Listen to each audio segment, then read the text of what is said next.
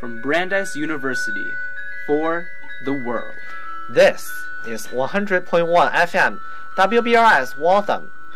Online at WBRS.org. Brandeis Radio Service.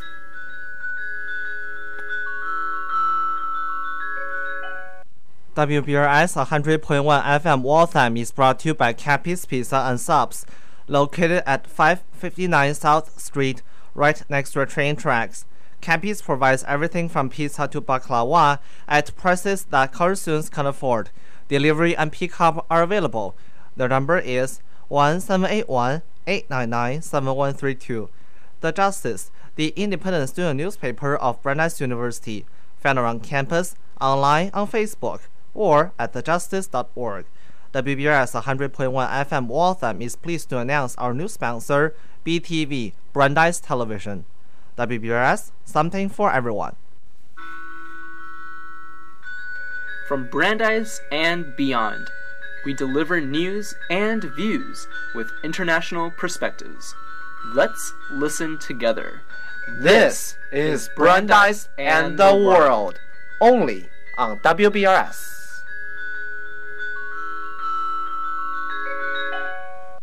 Hello and welcome to Brandeis and the World on WBRS. I'm David Libang Huang. It is 9:01 Saturday morning here in Waltham, Massachusetts, already 6:01 Saturday evening in Sochi, Russia, and 10:01 Saturday night in Beijing. Follow us on Twitter and on China's Sina Weibo at WBRS_DavidHLB, and like us on Facebook at facebook.com/WBRS, Brandeis and the World. Wherever you are, thanks for joining us. First up, let's take a look at news headlines from Brandeis and around the world with WBRS current affairs commentator Guy Mika. Guy. Thank you, David. Here at Brandeis, the Justice reports that a car accident on South Street Sunday night sent 3 students to the hospital with serious injuries. The students, an 18-year-old male, an 18-year-old female, a 22-year-old female, were crossing the street at 6:24 p.m. at the cross by the Foster Mods when they were hit by a car headed northbound, according to February 2nd press release from Waltham Police Department. The victims, all undergraduate students with serious injuries, were sent to Beth El Israel Deaconess Medical Center for treatment.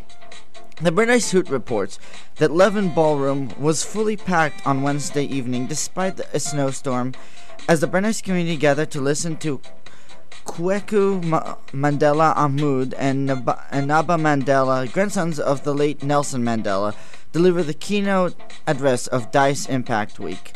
The event was sponsored by Ruth's Lecture Series in collaboration with the African and Afro-American Studies Department.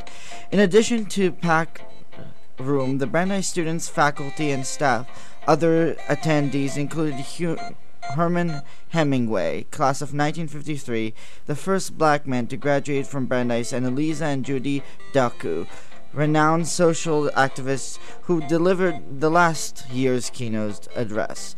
The Mandela grandsons are co-founders of the Africa Rising Foundation, an organization they co-founded with a mission of publicizing the positive image of Africa around the world. Kweku Mandela Ahmud is the producer, director, and social entrepreneur who has undertaken various films ventures in South Africa. Nadaba Mandela, his cousin, is a former senior political consultant at the Embassy of Japan in Pretoria, South Africa. Together, they have also launched the Mandela Project, a social media site to honor the activism and spirit of their grandfather. David, what's going on in North America? The New York Times reports that the year-long effort to overhaul the nation's immigration laws, which had the support of U.S. President Barack Obama, Republican leaders, and much of American business and labor, was seriously imperiled on Thursday when Speaker John Boehner conceded that it was unlikely he could pass a bill. His pronouncement, amid mounting resistance from conservatives, significantly narrowed the window for success this year and left it to Mr. Obama to win the trust of bulking Republicans. Mr. Boehner's remarks came a week after he and other House Republican leaders offered a statement of principles intended to win support for the measure. but he said House Republicans are now prepared to move forward in partnership with a Democratic administration that they believe will not fairly and impartially carry out the laws they passed. Reuters reports that congressional sources and an expert say that the U.S. Defense Department plans to ask Congress for $4.5 billion in extra missile defense funding over the next 5 years as part of the fiscal 2015 budget request. Ricky Ellison, founder of the nonprofit Missile Defense Advocacy Alliance, and two of the congressional sources who were not authorized to speak publicly, said nearly $1 billion of that sum will pay for a new Homeland Defense radar to be placed in Alaska, with an additional $560 million to fund work on a new interceptor after several failed flight tests. The sources said the Pentagon's request for added funding comes despite continued pressure on military spending and cuts in other arms programs, a sign of Washington's growing concern about missile development efforts by North Korea and Iran. The White House plans to send its fiscal 2015 budget request to Congress on March the 4th. Guy, what's happening in Latin America? Mexico's Reforma reports that during the ceremony in which the reform enacted in transparency, President Enrique Peña Nieto said secondary laws must keep the bold and pioneering spirit. The court of honor of the National Palace to congressman, senator, and expert, the federal president acknowledged that there is the difference between an institutional framework and the perception that there is in society on transparency. So it was considered necessary to encourage efforts that lead to this culture. BBC World News reports that hundreds of people in Brazil have clashed with police during protests against increased fares for public transport. Commuters were caught up in violence at Rio de Janeiro's Central Station during rush hour. Riot police fired tear gas and tried to disperse the crowd, while activists hurled stones and petrol bombs. A cameraman is in serious condition in hospital after suffering a head injury. The BBC's Wire Davies was at the station and was among those who went to the cameraman's aid. He tweeted, "A fellow journalist suffered terrible head injuries when hit by explosive device. Did our best to save him." O Globo newspaper reports that 6 other people were also injured and at least 20 protesters were arrested. David, what's happening in China? The Chinese Foreign Ministry has denounced the Philippine president for his comments on a territorial dispute in the South China Sea. Benigno Aquino compared it with appeasement by the west of Nazi Germany before World War II. Spokesman Hong Lei said China-Philippines disputes in the South China Sea are mainly due to Philippines' illegal invasion of the Nanshan Islands. China is a country which resolutely upholds international justice and made huge sacrifices for victory during the global anti-fascist war, and a historical contribution which cannot be obliterated. Talking about China and the Philippines South China Sea dispute in the same breath as World War II is outrageous and totally unreasonable. China strongly opposes what the Philippines said. China is resolute in safeguarding its territorial sovereignty and committed to handling the situation through bilateral negotiations. Xinhua News Agency reports that the State Oceanic Administration said in Beijing on Saturday that China has opened a 4th Antarctic research base. The new Taishan station is located between Zhongshan and Kunlun stations at an altitude of 2,600 meters. It can accommodate up to 20 people during the Antarctic summer and is equipped with a runway for fixed-wing aircraft, specially designed for snow and ice. China's first Antarctic expedition in 1984 was the first step towards establishing the 4 research centers on the continent: Great Wall, Zhongshan, Kunlun, and now Taishan. The first station, Great Wall, opened in 1985. Taishan Station is expected to be in service for the next 15 years. CCTV reports that Beijing has finally gotten the winter's first snowfall. The city went a historic 107 days without precipitation. The snowfall started at 1 a.m. Beijing time on Friday in the city's southwest suburbs and then expanded to other parts of the city. Daxing District in South Beijing experienced the highest snowfall, reaching nearly 3 millimeters. Beijing weather authorities said the snowfall lasted the whole day on Friday. The snowfall came on the first working day after the week-long Spring Festival holiday, and it poses challenges to the city's transportation systems.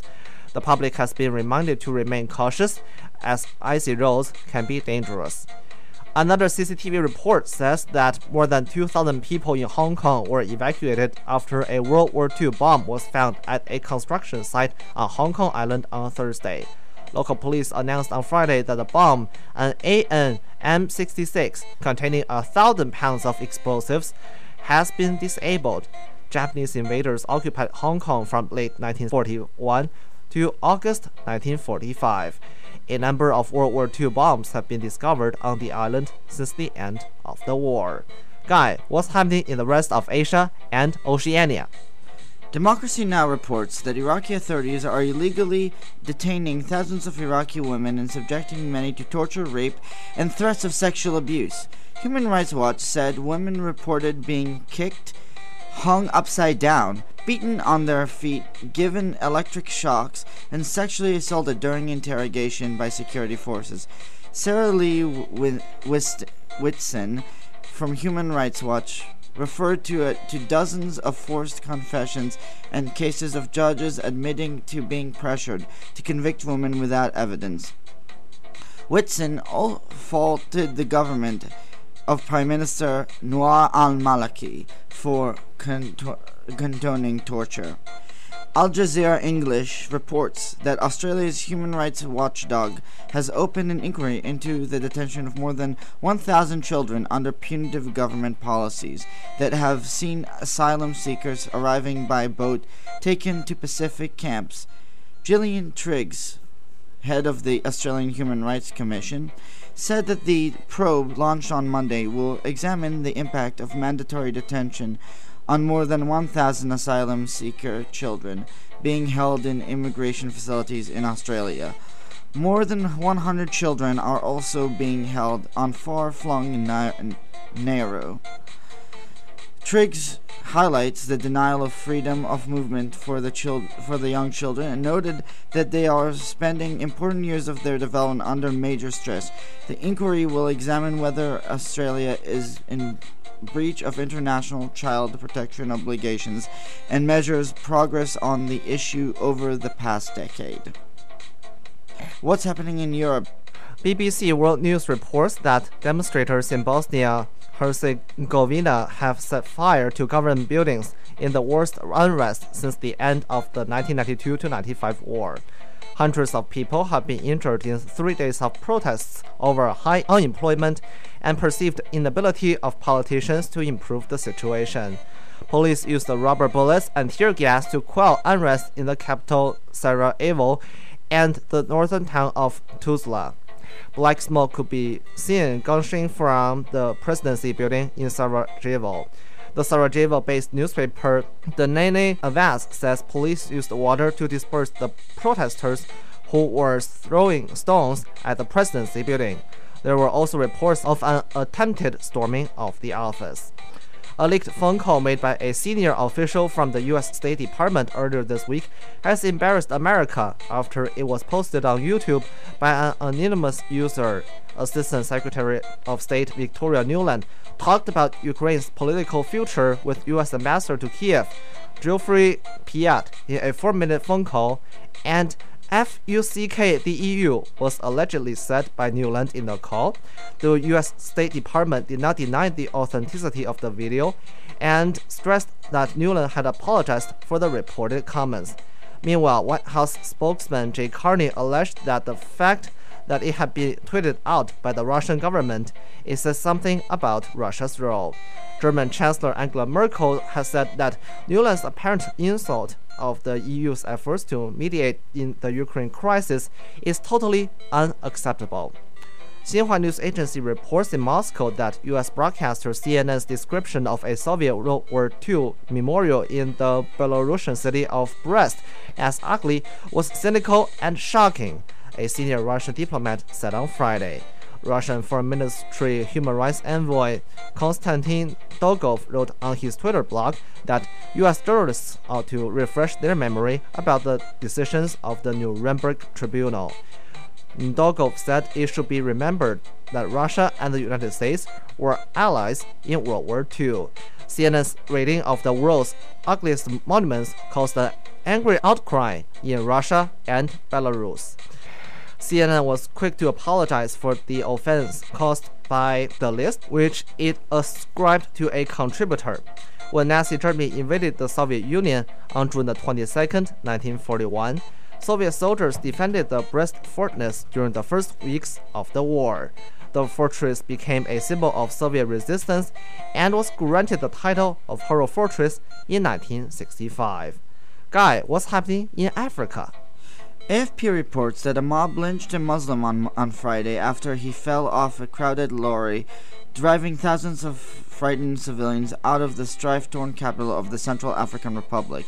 Locals said that the large convoy of trucks and taxis, packed with Muslims fleeing Christian vigilantes, headed north from Bangui under a slew of insults from angry residents. An AFP photographer saw that the mob set on the victim after he fell off one of the trucks and hacked to pieces of his body, which still lay on by the side of the road by morning. Armed Christian anti-Balaka fighters tried to attack a second vehicle in the convoy, but they dispersed when troops from an African peacekeeping force, Mika, fired warning shots. According to the BBC, Egyptian Health Ministry says that 6 police officers have been wounded after 2 bombs went off in Cairo.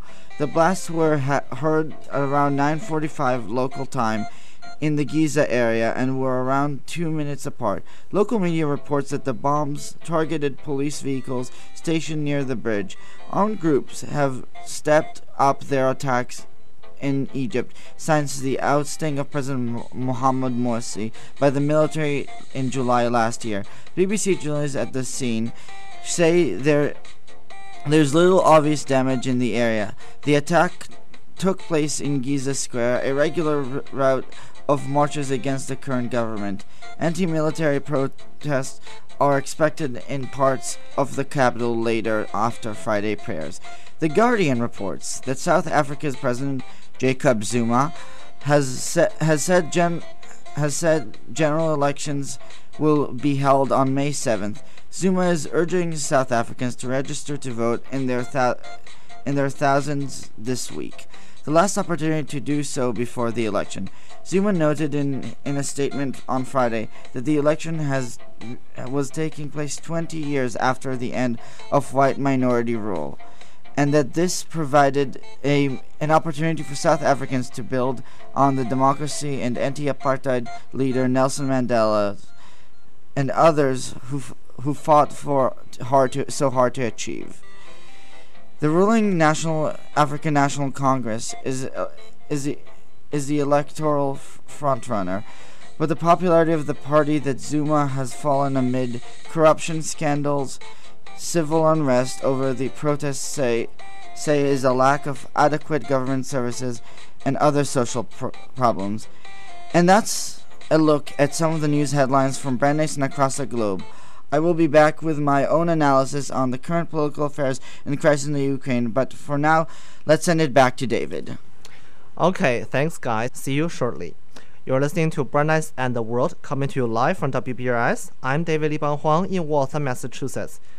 Follow us on Twitter and on China's Sina Weibo at WBRS_DavidHLB.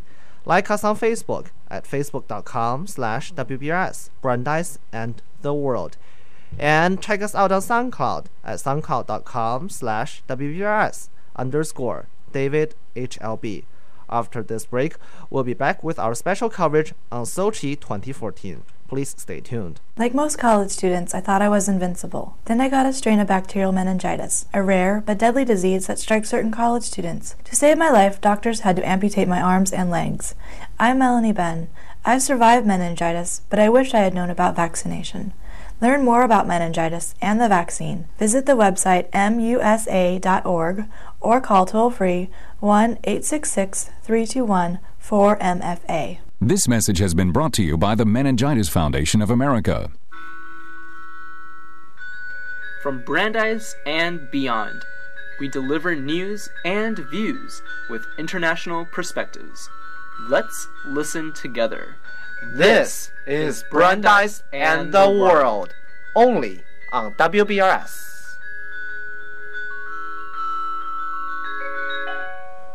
Welcome back to Brandeis and the World on WBRS. I'm Aaron Tinglan. Here's how media outlets around the world are talking about the opening ceremony of the 2014 Winter Olympics, which was held in the Russian city of Sochi on Friday. The Associated Press reports that Vancouver has had the defective cauldron. Sochi now has the missing ring. The opening ceremony for the Sochi Games hit a bump when only 4 of the 5 Olympic rings materialized in a wintry opening scene. 5 large, glowing snowflakes emerged from a whimsical opening meant to depict the 4 seasons. They floated to the top of the fished arena and one by one started to morph into the rings. But only 4 joined together while the 5th remained a snowflake, apparently stuck behind the rest of them.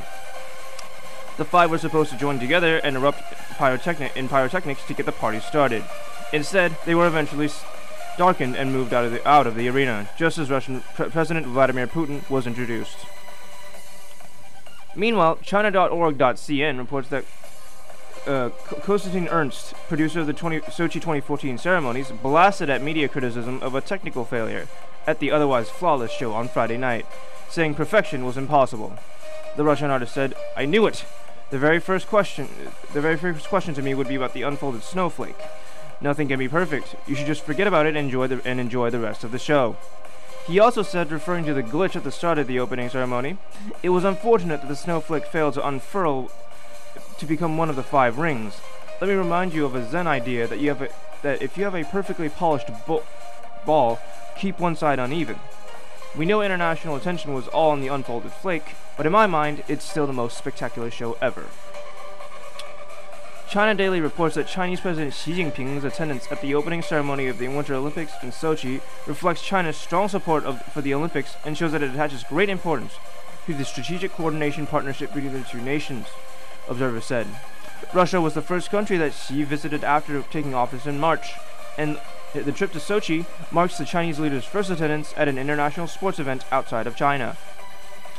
Mikhail Titarenko, director of the Russian Academy of Sciences Institute in the Far East, said that these 2 firsts illustrate the importance of Sino-Russian relations. On the official Sina Weibo page of the Russian embassy in China, several Chinese citizens have urged Russia to return its occupied territories, including Vladivostok and the Sakhalin Island, back to China. Russia occupied a vast amount of Chinese territories in the previous 2 centuries, but government officials of both countries said that the territorial dispute between China and Russia has already been totally solved. Xinhua News Agency reports that visiting Chinese President Xi Jinping gave an interview to a Russian TV channel in Sochi on Friday on such topics as the Sochi Olympics, China-Russia ties, and China's reform and development, and his governing philosophy. Major content of the interview will be covered on CCTV's flagship news program of Xinwen Nianbo at 7 p.m. Beijing time on Sunday, February the 9th. And that's a look at how media outlets around the globe are talking about the ongoing Sochi 2014 Winter Olympics. David, how did students here at Brandeis University react to the Olympic event? Hello, Aaron. Well, actually, some Brandeis students watched the NBC rebroadcast of the opening ceremony in Houston Student Center on Friday evening, U.S. Eastern Time. WBRS reporter Yoda Feldman went to the event in person, and he brings us this report. Let's take a listen. Friday evening at 7 o'clock Eastern Time at Brandeis University, students watched the NBC rebroadcast of the Olympic opening ceremony in Russia of the 22nd Winter Olympic Games. It occurred at 7 o'clock, and it lasted up until pretty late, about 9:30-ish. And there were multiple students attending, invited by the Russian club. The Russian club purchased food, which drew many students to observe the event. It occurred in the game room where there were other students playing games at that time, such as ping pong and pool. And what food was present was traditional Russian food, primarily desserts, but there was also pizza provided by student events, which was consumed towards the beginning of the rebroadcast.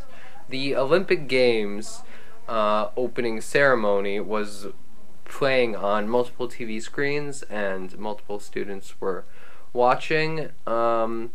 There were many people from the Russian club who speak Russian and were interested in Russia for that reason, and there were also other viewers also just generally interested in the Olympic Games. There were different attitudes towards Russia, as with the contentious political situation right now. Some people brought up the current human rights record of the Russian government. It was also highlighted that there are security concerns, but for the most part, the students who were at the event were just watching the TV screens and looking at the ceremony of that the Russian people made. With WBRS, this is Yona Feldman. From Brandeis and beyond, we deliver news and views with international perspectives. Let's listen together. This is Brandeis and the World, only on WBRS.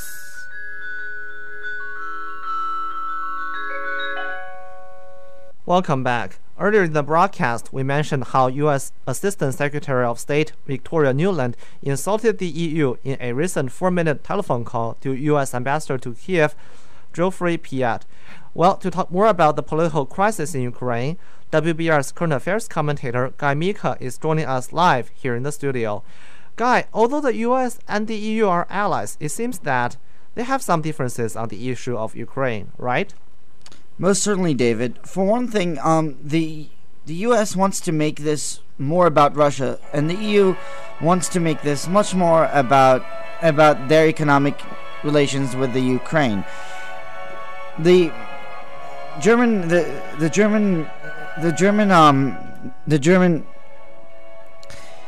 Angela Merkel, the German Chancellor, was saying that we needed to lay off the Cold War stuff, and to basically try to incorporate the Cold War, the former Soviet bloc countries more into Europe at large. And Russia, of course, views this as sort of as a threat to their interests, because already the EU is moving very far into Soviet bloc territories. They've already annexed the EU has already all of the Baltic states, Poland, and many other former Soviet bloc countries and Soviet republics have joined the have joined the EU. And the Ukraine and Belarus remain the two holdouts to the integration of former Soviet bloc countries to the EU. At the same time, we have to worry about who are these protesters. Now, the U.S. media has been very problematic on reporting about who these protesters are, and there seem to be a lot of the protesters that are involved in that are part of the Ukrainian fascist party called Svoboda, whose name I can't quite pronounce, but there have been multiple protesters that have held up white nationalist signs, like a white nationalist cross, and all kinds of other fascist.